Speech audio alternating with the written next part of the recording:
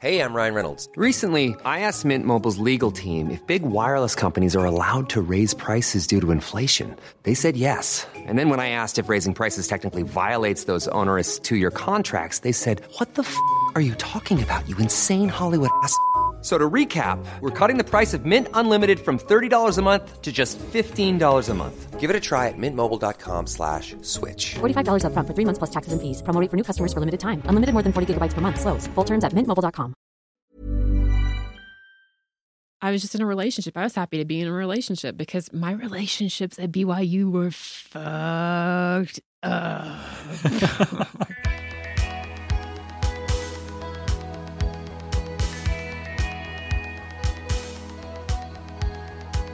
Welcome to Manic Rambling Spiral. I'm Heather B. Armstrong. And I'm John R. Bray. In this episode, we are talking for the first time in a bit. One of those episodes where we do some catching up. Both of us just recently did some travel. John, you were away for a week. Yes. Where'd you go? I was in Washington for both State? work and, yes, Washington State. Mostly eastern Washington, like right on the border of Idaho. My brother moved out there and I was visiting him solo, actually. Which was weird. And how long were you gone? I was only gone for 2.5 days. Quick trip. I flew to New York, and I got to see Marlo for the first time in 2 weeks, and that was hard. I know that I should be coming back and reporting that it was glorious, and it was. It was. I got to spend all day. It was a Tuesday. I got to spend all day of a Tuesday with her. It was wonderful, wonderful, wonderful to see her. She did look like she had grown maybe 7 inches. And do you ever get that when you're spending a few days away from Lexington and you see him, you're like, wow, did he get bigger? Every time. And I don't know if it's just me or if it's just this weird thing that happens where you assume they change overnight because you're not there. Mm-hmm. But it always seems that way.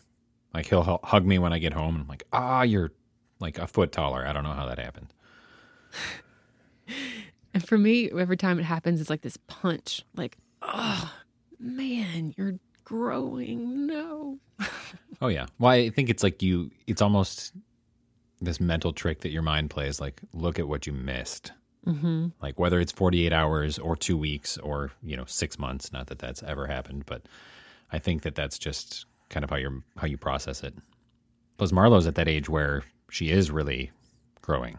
She is. I mean, she's probably in the last year several inches. I call it the monsterization of my children, which happened to me when I was like, I think maybe 13 years old. I started to grow. Like it's like watching a tree branch like reach out, like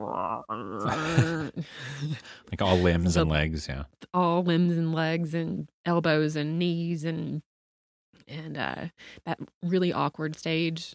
I mean, I was so skinny, and the kids in middle school.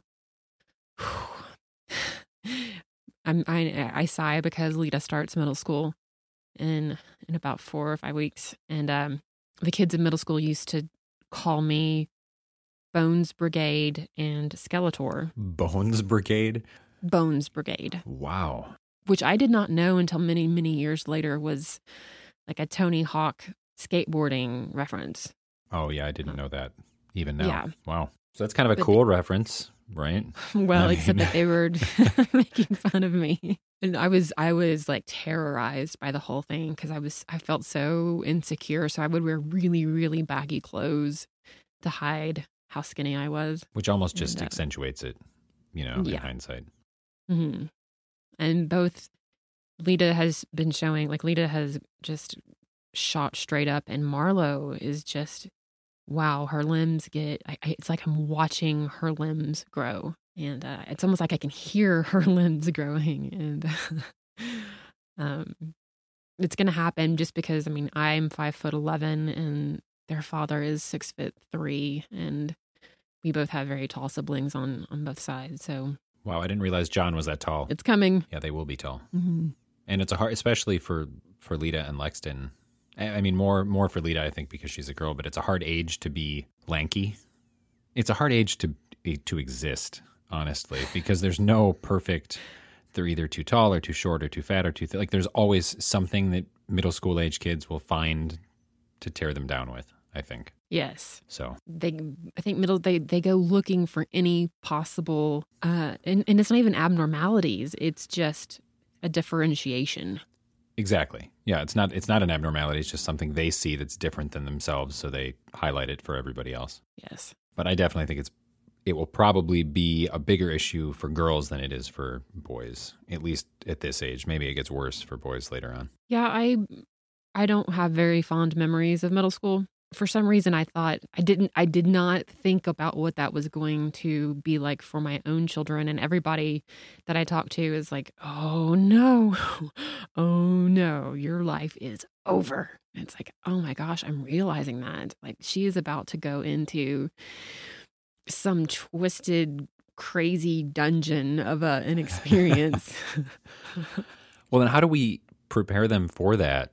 Because I think I mentioned this, I don't know, way early on in the show, that it's like you want to make them really excited for the next year and be really positive, but you also don't want to totally lie, right? Because middle school is shit sometimes. So how do you keep it positive while also letting them know that it might not always be great? Middle school was shit, like the majority of the time. Like, it was awful. And so I'd let her. Oh man, the registration process. Is Lexton already in middle school? He is, yeah. Middle school here is 6 to 8. Here it can be 6 to 8. It just depends on what school district you're in. Ah, okay. And so she is. So for her, it's just 7th and 8th. And the registration process, I'm just angry about it because it's like, do you remember? I don't know, when I was in college. And I would be sitting there and a professor would be going over everything that he wanted, like what was due that week for his one class. And I had 6 classes and I would want to stand up and go, do you think that your class is the only thing that I do in my life? Oh, yeah. I think that's what you're expecting of me. And it's like this middle school. It's like, do you think how many parents have this much time for one kid to fill out all this paperwork? I have to show up to the middle school twice, 2 different occasions with 2 different sets of materials. And it's very, very, very specific times in the middle of the day. And it's like, what, huh? Like, why is it this hard? Separate paperwork or like actual school materials for her? Separate paperwork. And then we have to go online and do something. This is separate from back in the spring. So it's open enrollment, and meaning that we don't live within the zone of where she would normally go to this specific school, but I don't want her to go to the school where we are zoned for. Sure. But it's open enrollment and you can apply, and they accepted her. But going through that whole process was its own month's worth of going back and forth and calling and showing up. And it's like, oh my gosh, this is so much work for an experience that she could quite possibly hate. Oh, yeah. I don't want that for her.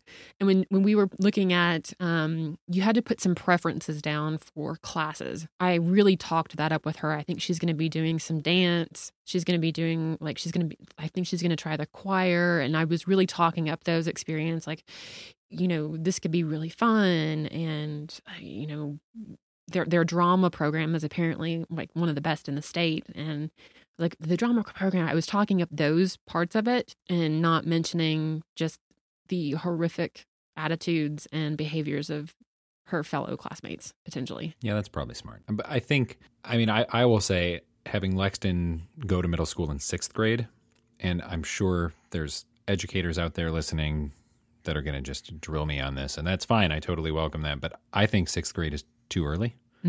I think they're not quite, especially the boys, are not quite ready for it. So in my opinion, I think going in for 7th kind of gives those kids a little bit of a one-up. So that is something that I think could be advantageous. Mm-hmm. But yeah, playing up the things that she might enjoy, I think is huge. But you also have to recognize and have her recognize, like, maybe she won't enjoy them and that's fine, but she figured it out. Lexton took Spanish, and It didn't go quite as planned. Oh no. I think he had, I could hear that he had a knack for it. Like his pronunciation was really good. He just didn't like it at all. And somehow his teacher was Polish, teaching Spanish. And she was fluent in like 6 languages, so it was fine. But he couldn't say her name. Everything she said was in Spanish. Oh. Right, because that's it's like this immersion. So the first day they get in the classroom and she's saying things in Spanish and, saying book and pointing to the book and this is how you're going to learn. And I'm sure it works. I'm sure it's great, but not for him. And he didn't like it. And I just said, it's fine. You tried it. So no big deal. There's no shame in hating it. And there's no shame in being bad at something. No, but like a language especially can be so frustrating. A language especially, if you don't know what they're saying. Oh no. Oh yeah. Well, and the other thing is he's very science minded. So probably his least favorite subject is language arts, English, which is awesome considering I'm a writer. But so to combine that dislike for actual English language and writing and then try to learn how to do it in another language, he wasn't having it at all. Oh, wow. Yeah. So I don't know if languages are offered, but something to keep in mind. That was several months ago, and my head is so full of so much information. I'm kind of learning a new language myself with some work that I'm taking on, and learning how to talk about how to write specifically. I think you and I discussed this because you were doing a project that was kind of scientific, right? Yes. And learning how to write in that language is exhausting. Oh yeah. Writing anyway is, writing anyway. Why did we do that? It's mentally draining, no matter what you write. But when you write something technical, first you have to get your mind around the actual subject matter. Mm-hmm. And then you have to change the way you write to accommodate that more technical subject matter. Yes. So it's just like layers and layers and layers of, oh my God, why am I doing this? I'm 5 words in and I'm already stuck. Yes. And morphing your brain into that mode and staying in it and sustaining it long enough to write as much as you need to write, it kind of feels like marathon training at times. You got to sustain that for 10 miles. Oh, yeah. Keep going. And at mile 6, you're like, I want to stop. Yeah, but you have to push. And I've even found with writing, if you stop with this technical stuff and think I'm just going to take a break, it's like 10 steps back. Yes. And that's terrible. Oh. And I've been doing some of this technical stuff for quite a while. It doesn't get any easier, I don't think. Don't say that. You just have to love torture. I'm sure it'll be fine. Well, I've written a very specific way for 15 years, and I know the basics of copywriting, and I know the inside and out of what is grammatically correct and incorrect, although people would probably raise an eyebrow at that considering how I normally write on my website. But that's also, I think we mentioned this before, it pinpointed the fact that I don't get to write the way I normally used to write and having that satisfaction of producing a piece of work and the release of endorphins afterwards. Oh, yeah. Like that is missing from my life. Probably added to the vitamin D deficiency isn't helping things. A little bit of extra stress. No release, yeah. No, it's hard. Yeah. And there's no way to simplify it, I guess. Yeah. But with you, I mean, you've written in a very specific style. I had a professor in college who used to say, you can break every rule you want when you write, as long as you know all of those rules to begin with and you know that you're breaking them. And that, to me, is what you do. If you don't write grammatically correct, it's not an accident. No. It's intentional. It's very intentional. But when you're writing technical reports or things like that, anytime you do something that's not grammatically correct, it seems like an accident because it's not supposed to be there. I mean, everything has to be very sound. And this is really intense work. What you have been doing for a very long time, and I'm now sort of entering that realm and realizing, well, maybe what I should do is go make some handbags. I support that. Yes. You need an Etsy shop. Oh my God. I mean, it does get easier in the sense that you start to the actual subject matter, the research side of things starts to become easier because you build this foundation. Mm-hmm. And I guess you get used to writing in that voice. That part, I think, doesn't necessarily get easier, but with a greater foundation, it's not as big a struggle getting the words down, I guess. So Yeah, there's hope. Was it a text that I sent you? I had seen somebody on Twitter or Facebook who said, being a writer is awesome. It's like having homework every day and then you die. Yes. Yeah, that was awesome. And it's totally correct. Oh, yeah. Oh, man. And Lita excels in her reading and writing. That's what she loves to do. And when asked what she wants to be when she grows up, she says often that she wants to be a writer like her mom. And I was like, no. That's pretty awesome, though. I mean, yeah, it's of course it's cool it to is, see of that, course, but yeah. yes, as long as she doesn't use the name Deuce Jr., you're good. Exactly. But it's nice that she has that similar interest because you can kind of nourish that. Yeah. Like Lexton is all science, and I'm just going to be honest, I hate science. I've never liked science, especially life science. I don't enjoy it. And he's so science-minded that he'll sit down, we'll be just eating dinner, and he'll try to describe some sort of wiring in some remote control car that he has. And 9 times out of 10, I just look at him like, you need to stop talking and draw me a picture because I have no idea what you're saying. And usually he just rolls his eyes and he's like, never mind. Come on. It's just not my world. Is this Heather is sort of science-minded, isn't she? Hex, yes, she is. She's more life science minded, and I guess Lexton is more like chemistry, physics minded. But I think that's probably where that comes from. And Hex also hates writing. So, yeah. It makes sense in terms of, the background that he has, but it's still a challenge. And he's way smarter than I am in everything science. I have already flat out admitted that to him. Like, there's a good chance you know a lot of things I don't. Yeah, the math and science stuff, it's like, well, maybe we can get you a tutor because I am useless. Oh, yeah. Even though in high school and college I aced all of that, I have completely forgotten it all. Well, you don't use some of the more advanced stuff, or you find other ways to do things that just work better, or you pick up a damn calculator because who's going to take the time to do long division when you're sitting there with a phone by you? I mean, I don't know. I'm at a point where he does need a math tutor. I'm pretty decent at math. I did the same thing in college. I aced it, went through calculus, forgot it all. Yeah. And all this Common Core or Chicago math I just don't know how they're doing it. I don't know how it's being taught. So I feel like helping is almost destructive. Yes. And I realized, I was talking to Kelly about this. We were talking about different ways of learning, and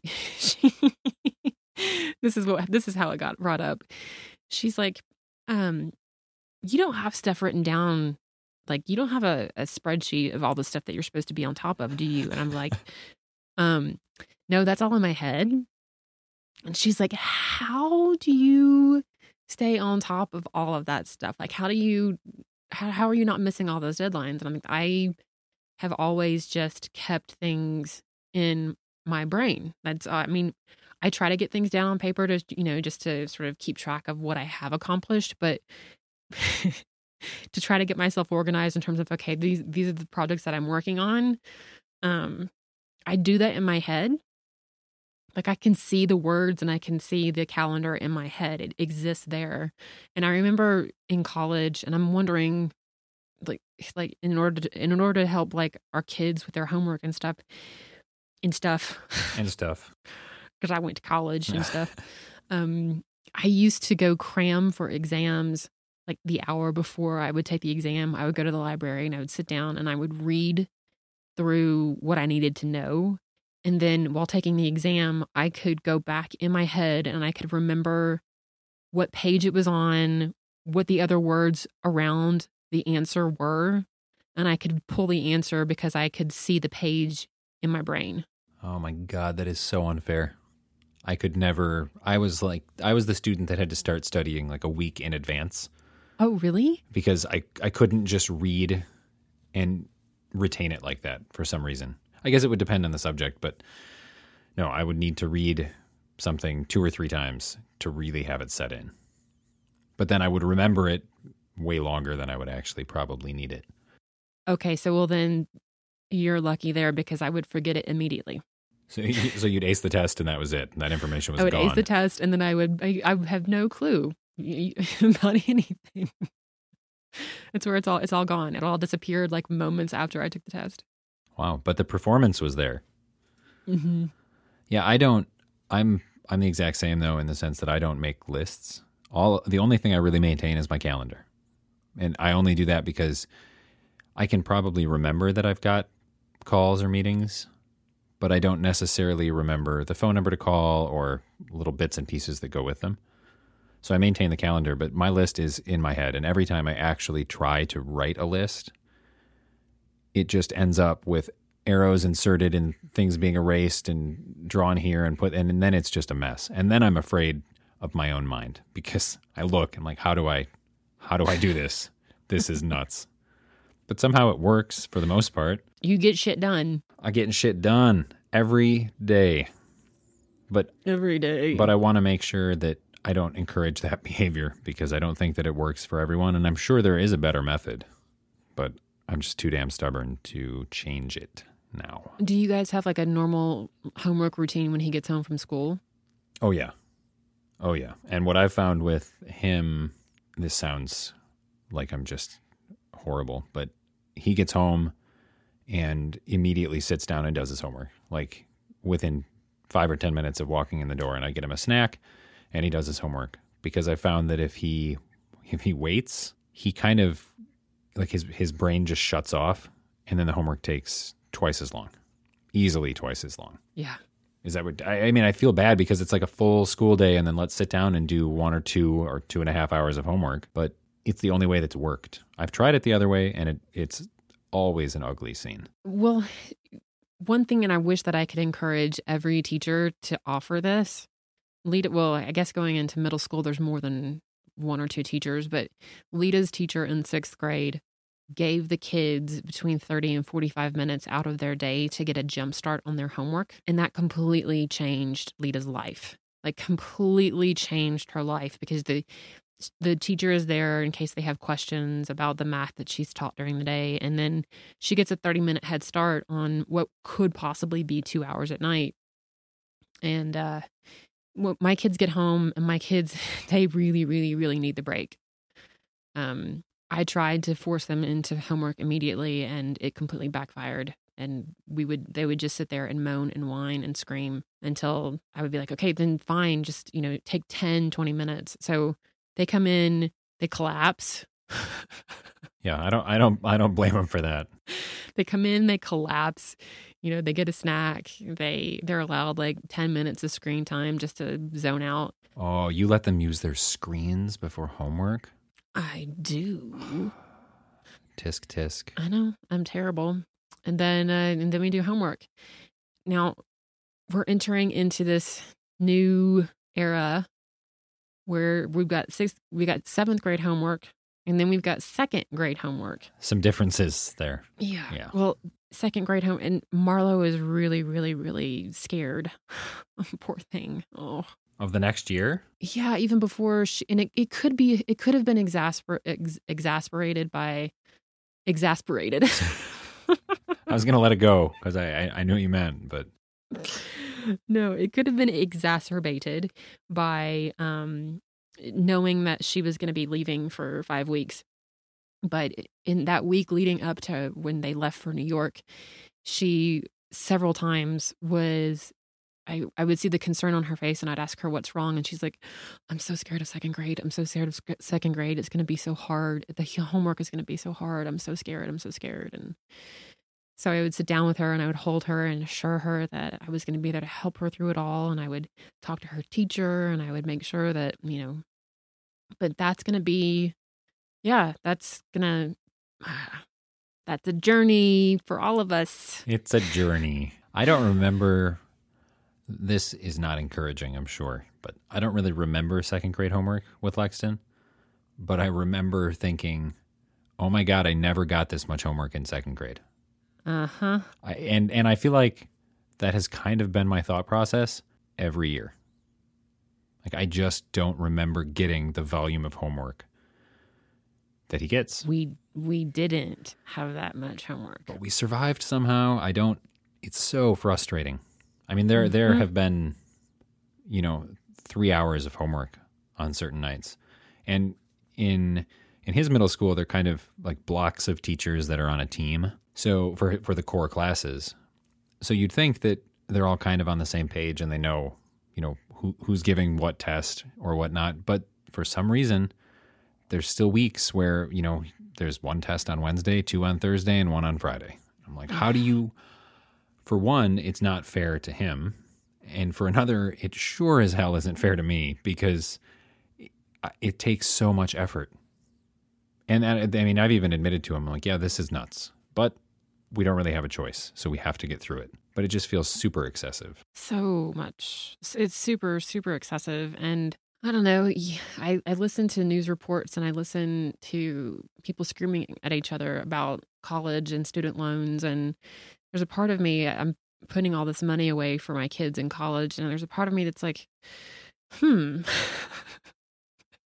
is this the fate? What sort of fate do I want them?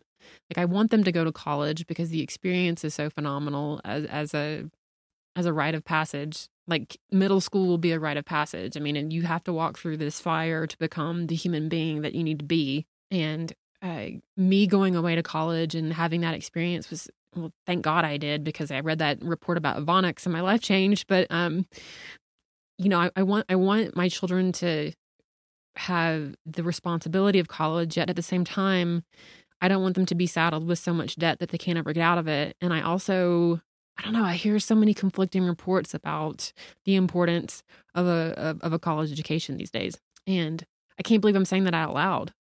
As in reports that it might not be as important as we thought? Yes. Interesting. I mean, I really think it depends on, I think there's so many factors that play into it that it's a risk to not go. Mm-hmm. I mean, maybe in hindsight, when all of our kids are 30, they'll look back and say, I didn't really need college. I guess the question then is, did it hurt to go, aside from the massive amounts of debt that suffocate you on a daily basis? And wouldn't they rather look back at 30 and say, I didn't need it, than look back at 30 and say, I wish I had done it, now I have to go? Right. And it could be, do you want a liberal arts degree that's going to saddle you with $130,000 worth of debt, right? Or do you figure out what you want to do? Let's say you want to go to nursing school, you want to become a nurse, or you want to become a radiologist, or you want to become you want to work at a pharmacy, you want to be a pharmacologist. I've seen the research that pinpoints like actually learning a very specific skill and going to a school that specializes in that skill is far more valuable than getting a degree in English and being saddled with all of that money for a liberal arts degree. And I am just committing treason here as a liberal arts major. Oh yeah. But here's how I can say that is that I had a full scholarship to BYU, and BYU at the time, the tuition for a Mormon was negligible anyway, because it's subsidized by the church. So the one semester that my GPA dropped below a 3.95.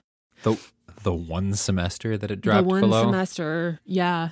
You had to maintain a 3.95 for the scholarship that I had. So it dipped to like a 3.92. And it then got reduced to a half tuition scholarship. So I had to pay half of what, and it was literally like $1,000 a semester. And because you were Mormon? Because I was Mormon. Okay. And even for non-Mormons, it was like double that. Oh, wow.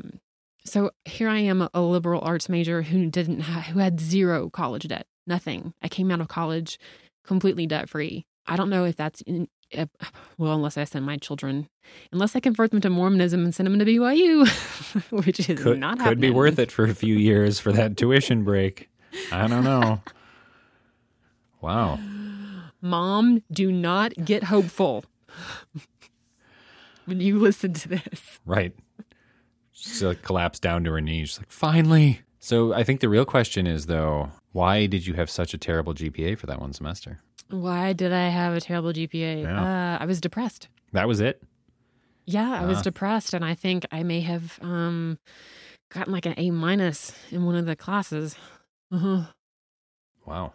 I think that was the semester that I realized the semester that I called my parents and said, I'm coming home. Oh, wow. So it all coincided. Interesting. Mm-hmm. But you did walk away debt-free, which is... I did. I envy you for that. Student loan debts are... I personally enjoyed college, so I don't necessarily regret it. I just think the whole student loan system is garbage. It's I terrible. didn't even know people were talking about their student loan debt after I had graduated. You know, people who had gone to normal universities, and I say that with every intention of it being demeaning to BYU. Just to be clear.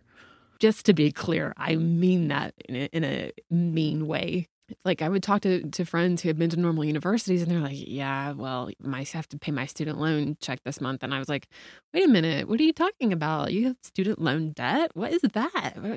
What? Didn't your church pay for it? All of the tithing that all of the members of your church going to your education? Yeah. I moved in, and I'm still really good friends with this woman. First house that we ever bought, we moved in next door to two lawyers who had gone to the law school up here at the U.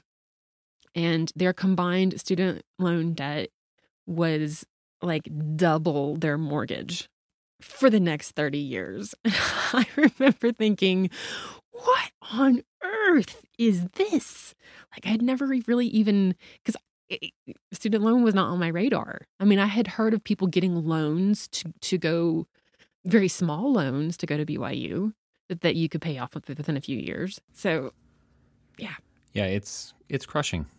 And it's depressing because that's if it's paid off in 30 years, right? I mean, I've looked at mine because you can adjust your payments, and the inverse relationship between the size of your payment and the total amount of your payoff is the most depressing thing I've ever seen. I'm like, I'm going to decrease my payment a little bit. Oh, that means I'm going to owe you another $8,000? No, I think I'll just keep it the same. It's horrible. And it's so frustrating to me, and I think I probably mentioned this.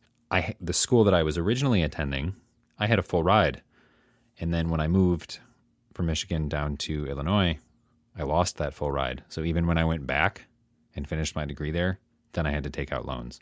And it was like this extra burn because I knew that at one point it had been free. Oh, man. Yeah. It was frustrating. I'm Sandra, and I'm just the professional your small business was looking for. But you didn't hire me because you didn't use LinkedIn Jobs. LinkedIn has professionals you can't find anywhere else, including those who aren't actively looking for a new job, but might be open to the perfect role, like me. In a given month, over 70% of LinkedIn users don't visit other leading job sites. So if you're not looking on LinkedIn, you'll miss out on great candidates like Sandra. Start hiring professionals like a professional. Post your free job on linkedin.com/people today. Hey, Dave. Yeah, Randy. Since we founded Bombas, we've always said our socks, underwear, and T-shirts are super soft. Any new ideas? Maybe sublimely soft. Or disgustingly cozy. Wait, what? I got it. Bombas. Absurdly comfortable essentials for yourself and for those facing homelessness. Because one purchased equals one donated. Wow, did we just write an ad? Yes. Bombas. Big comfort for everyone. Go to bombas.com/ACAST and use code ACAST for 20% off your first purchase. My first boyfriend. Oh, and man, did this just set the standard. For future relationships? For future relationships, yep. He's brilliant. I fell in love with his brain. And he was actually at the graduate school at BYU. and had taken out student loans to pay for that, as well as taken out student loans to pay for his undergraduate. He never finished the graduate degree. We moved in together, and I got a job in Los Angeles. He came with me to Los Angeles and didn't get a job for another 10 months. Like by choice, or was looking and didn't find one? A combination of both. I know people like that. Mm-hmm. Yeah. And all of a sudden one day, his student loan bills started showing up in the mail. And come to find out, he had spent all of his student loan money on stereo equipment and things like computer games. He took out extra money to buy just random shit? He was supposed to have used it to pay his tuition, and instead he used it to buy stereo equipment. Yeah. So that's why he didn't finish his degree? I have no idea. Wow.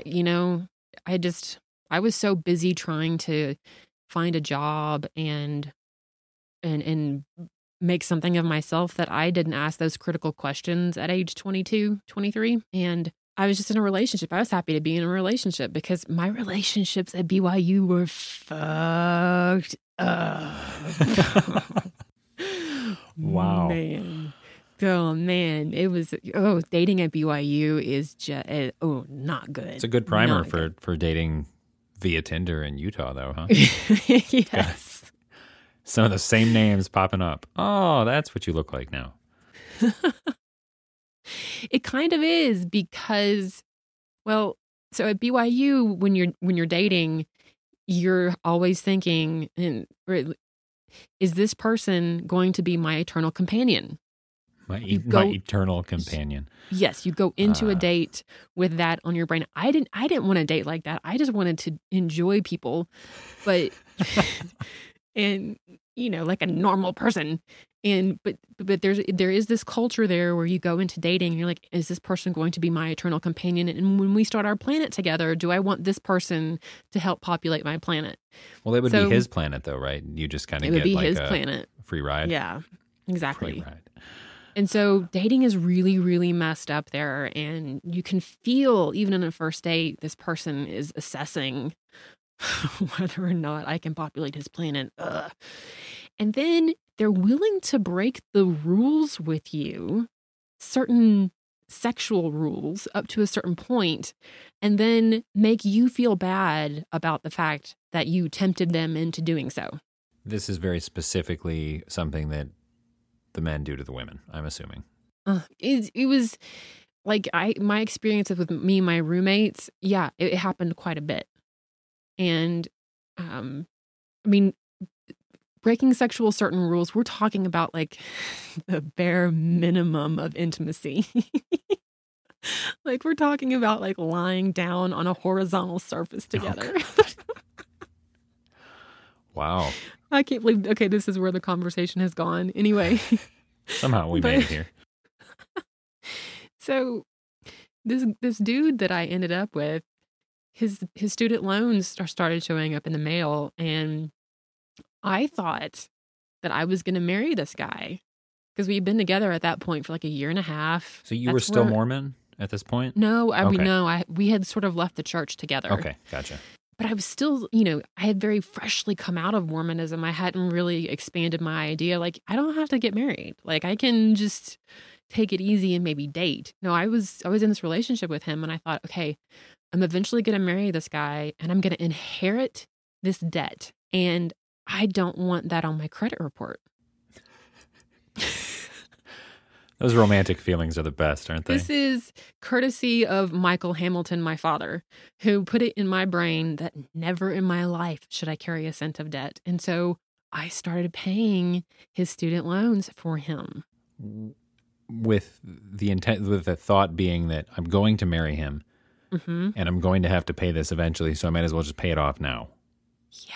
Now, did you pay aggressively? Yes, I did. Ah, okay. Oh, yes, I did. And I paid probably, we broke up about 4 months after I started doing this. I probably paid a good $10,000 to $12,000 into his student loan. In 4 months? Yeah. Oh, I needed to date someone like you after college. Oh, my God. I had a really good job. Well, at the time, it was a really good job in Los Angeles. And I was like, okay, this is my future that I'm thinking about here. This is my future. And then somehow I have these moments where I wake up, you know, I kind of have to, I'm mired in these complicated situations, and something happens and it wakes me up and I'm like, what am I doing? What am I doing? Yeah. Wow. So you broke it off, I assume, because he would have to be out of Yes. his mind to choose to end that. Yeah, I broke it off. Did he know you were paying aggressively on his student loans? Oh yeah, absolutely. Mm-hmm. Did He was totally fine with that. Did he ever get a job when you were together? So this is really interesting. Oh my gosh. I took care of myself the moment that I left BYU. It was me. Like I took care of myself, and I took care of him. He had a job for all of 4 months that we were together. We were together for over 2.5 years, I guess. I remember, and saying goodbye to him was really hard for me because I felt very maternal. I felt like I was letting go of a child because I had taken care of him for so long. And I remember thinking to myself, it's me. It's Heather. Like, Heather, I have only myself to count on. And I knew then that it was like, going forward, I will never count on anybody else because it's going to be me. Like, I will always have to provide for myself. I had that thought. I knew it going, and maybe I have perpetuated that because it was so strident in that relationship. But it has been like, I have supported myself that was the lesson that he taught me, is that I always have to be self-reliant. I always have to be the one who's paying the bills. I always have to be employed. I always have to be hustling and making sure that I get things done. And I have not seen him since then. That was in 2000. So it's been 16 years. And he sent me an email earlier this year in February. What? And he said he said, this is a long story, I'm sorry. He said he'd finally Googled my name, and that he wasn't surprised that I had achieved the level of success that I had achieved, and that he wanted me to know because he's now a lead designer at a gaming company making incredible money. And he wanted to send you a check for $10,000 to $12,000. That's why I wanted to ask him. He sent me an email and he says, I want you to know that I went through a very dark period in my life where I thought I was going to be unemployed for a very long time. And it was your example, and it was our relationship that showed me what one has to do in order to accomplish something with themselves. And I will always be grateful for that gift that you gave me. And I wanted to write back, and I was like, do you know what you taught me? That gift and the gift of $12,000. Wow. But I mean, that is definitely a compliment. But yeah. I don't know. Maybe I'm just kind of unforgiving, but I feel like things like that, you should just figure that out. Like, you shouldn't have to. I don't know. I mean, I don't know the situation in terms of how actively he was looking for a job or whatever, but he was going through a very dark period of his life, apparently. Well, clearly, but yeah. I don't know. I'm sort of with you on that. Like, Yeah. I don't want to 100% cut the reins and just let someone else take it. Not that I have to control everything, but it would make me worried about what would happen. Yeah. If I did that. Like, I don't ever want to give up some of that control to a degree. Share it is fine, but not give it up. Yeah. Wow. I'm not scared. Well, it is a level of control. Like, I always want to work. I enjoy working. I enjoy, using my brain and my hands and my energy. But it was a distinct feeling inside when I said goodbye to him. Like, I am always going to have to take care. I will always have to. It'll be me. I will count on no one else. Well, but I think I guess it is control. I mean, you want that control, but I think it's also not, in a sense, because if you're with someone who has a similar mentality, then you're both working to make sure that you're using your mind, that you can support yourself, etc. But you're also supporting each other, Mm-hmm. right? I mean, in a good, ideal relationship, that's how that would be. And I think that's not really control. It's just being smart. I mean, even if the worst possible scenario happens, if it's a layoff or if there's a tragedy, like once you've cut yourself loose and handed over that control, depending on how long that goes, I think you forget how to take it back. Right. Well, this is why when my dad says, or anybody says to me, what you really need is to find, a doctor or a lawyer so that you can just relax a little bit more and have him take care of you. And it's like, I do not understand that. Like, I don't even understand the words. The words don't make sense to me. I don't get it. I don't get that. I mean, conceptually, yeah, it sounds great, but it doesn't sound smart. And I mean, for you or for me, not just like to be the woman who finds the wealthy doctor or something, but it doesn't sound smart. And I would be so uncomfortable not kind of pulling my own weight, I guess. I would be bored. I would be uncomfortable. I would be insecure. I just want to feel like that I can support myself, but that I can also contribute if someone else is contributing. Mm-hmm. Not everybody is like that. Yeah. Yeah. But people who remain unemployed by choice, I don't know. I guess unless you're actively doing something else, and maybe I guess I should say I'm not criticizing these people. Everyone's situation is different. I know. But there are also people that choose to remain unemployed when it probably doesn't make sense. Mm-hmm. Like him, perhaps, although he was going through a dark period. Well, he had me to take care of him. So, and he was perfectly fine with it. And I'm glad that he at some point woke up and changed his mind. And he seems really, really happy. One of the reasons that I broke it off with him as well is that he never wanted to have a family. Ah, okay. And now I think he's got 2 kids. Oh, there we go. Yeah. So he really did kind of find his own path. You guys were also fairly young. Yeah, I was 23 and he was like 26, 27. Yeah. I don't know. I think that caring for aspect, there are people that they adjust to it. So even if there's incentive or there's a reason to maybe try and break that mold, they don't, because they don't perceive the reason to do that. Yeah. I know someone in a very similar situation to that who's caring for someone else that should be capable of contributing but isn't. And it's sort of a frustrating situation to watch from the outside. And you mentioned, I think, like that maternal feeling. Right. And I think that's part of it. But it's kind of weird when that's a person you're in a relationship with, right? I mean, you shouldn't really feel maternal. I don't want to, because maternal feelings for a partner, and that kills romance. That kind of makes it awkward, I would think. I mean, when you feel like his mom, things start to lose some of that fire. Mm-hmm. And if it does the exact opposite of that, that's probably not okay either. I'm just going to hypothesize. Get a job. You're going to have all those student loans anyway. That's what we need to do. We just need to sit our kids down and be like, listen, you're going to be in debt for the rest of your life. So just get the best damn job you can. Oh, and finish your degree. Hello.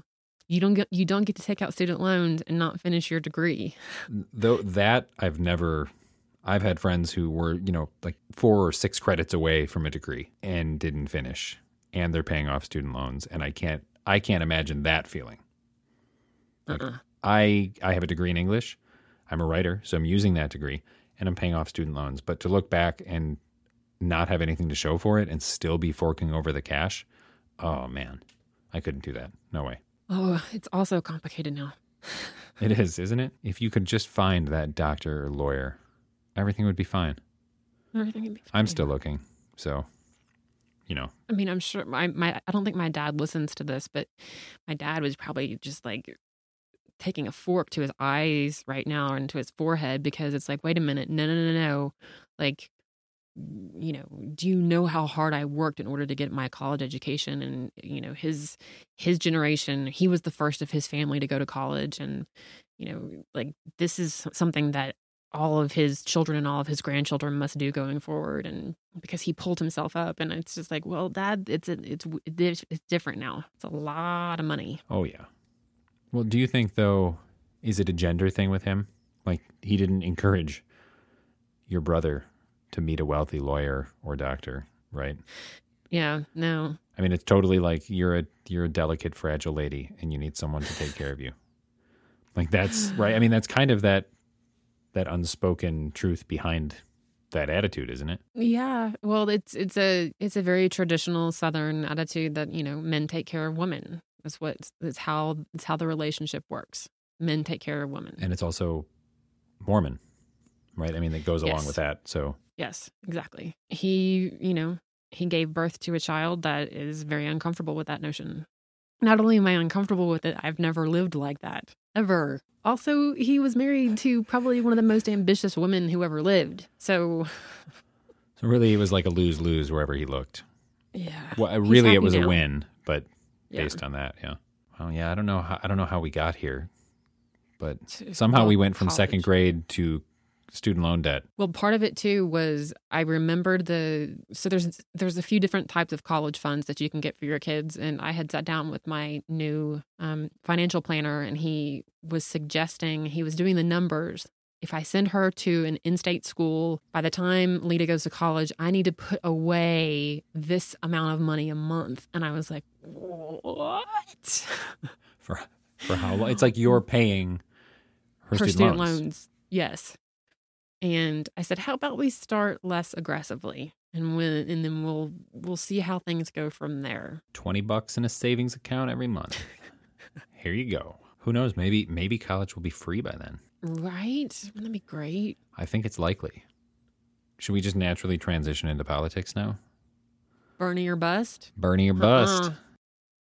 No, I'm just gonna come out right now and say, if you are Bernie or bust, oh, how privileged are you?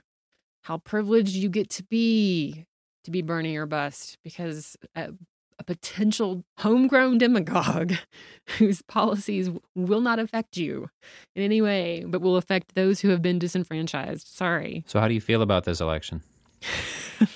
I'm just trying to get a feel for it, okay? Listen, I like Bernie Sanders. I do. I think what he like his policies and whatnot, but I care more about those whose lives will be really impacted by a Trump presidency in a negative way.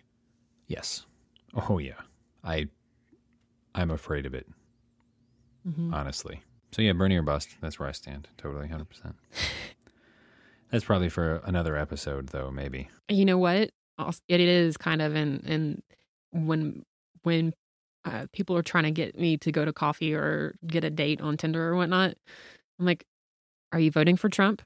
And are you Bernie or bust? You must answer these two questions before I will agree to see you. Yeah, that's fair. I think that's fair. Although I will say, finally, and this was encouraging, although I'm not ignorant to think that it's impossible for Trump to be elected. I saw my first ever Trump yard sign in Eastern Washington. Oh. It's the only one I've ever seen. Well, aren't you lucky? Do you see a few of them? Oh my God. Do you really? They're everywhere. This is Utah. Wow. Yep. I see them on cars. I see them in windshields. I see them on yards. Yeah. On buildings. Mm-hmm. Wow. Yeah, no, it's not quite like that here. Yeah. We're a blue state after all. We are the reddest of the red.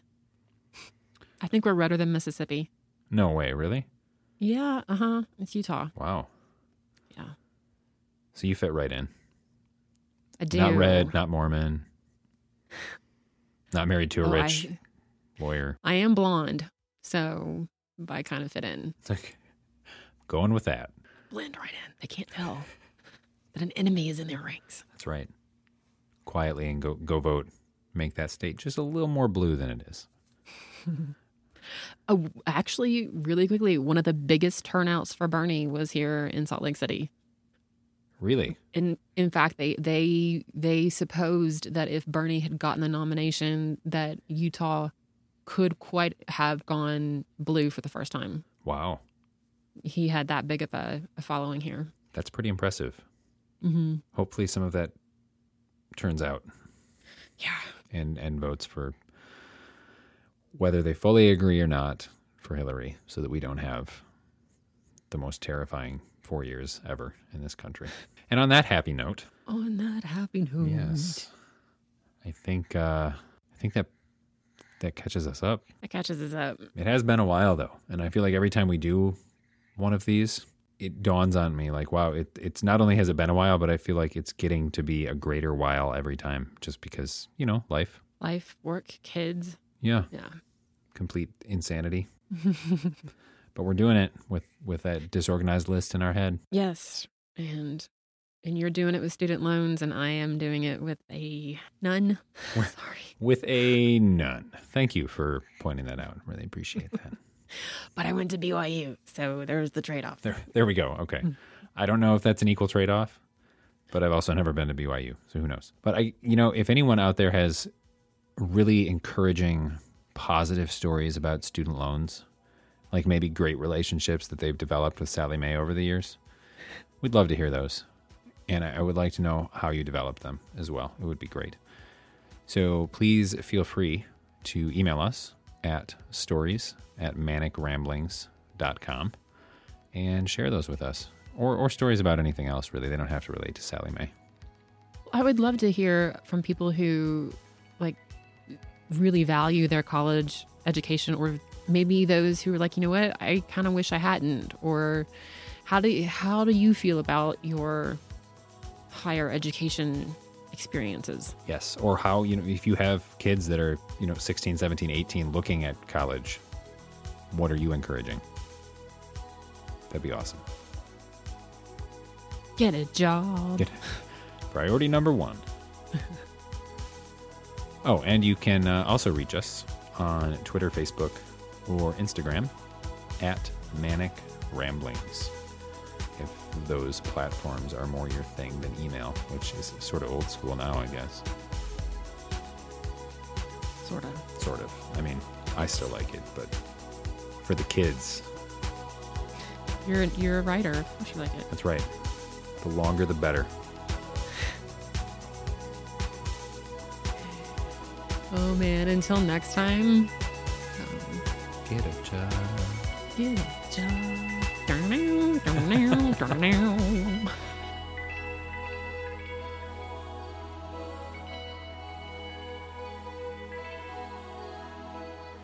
Many thanks to Tan Lines for the soundtrack, to Lisa Congdon for the cover art, and to Ryan Coomer for his expertise with the editing stuff.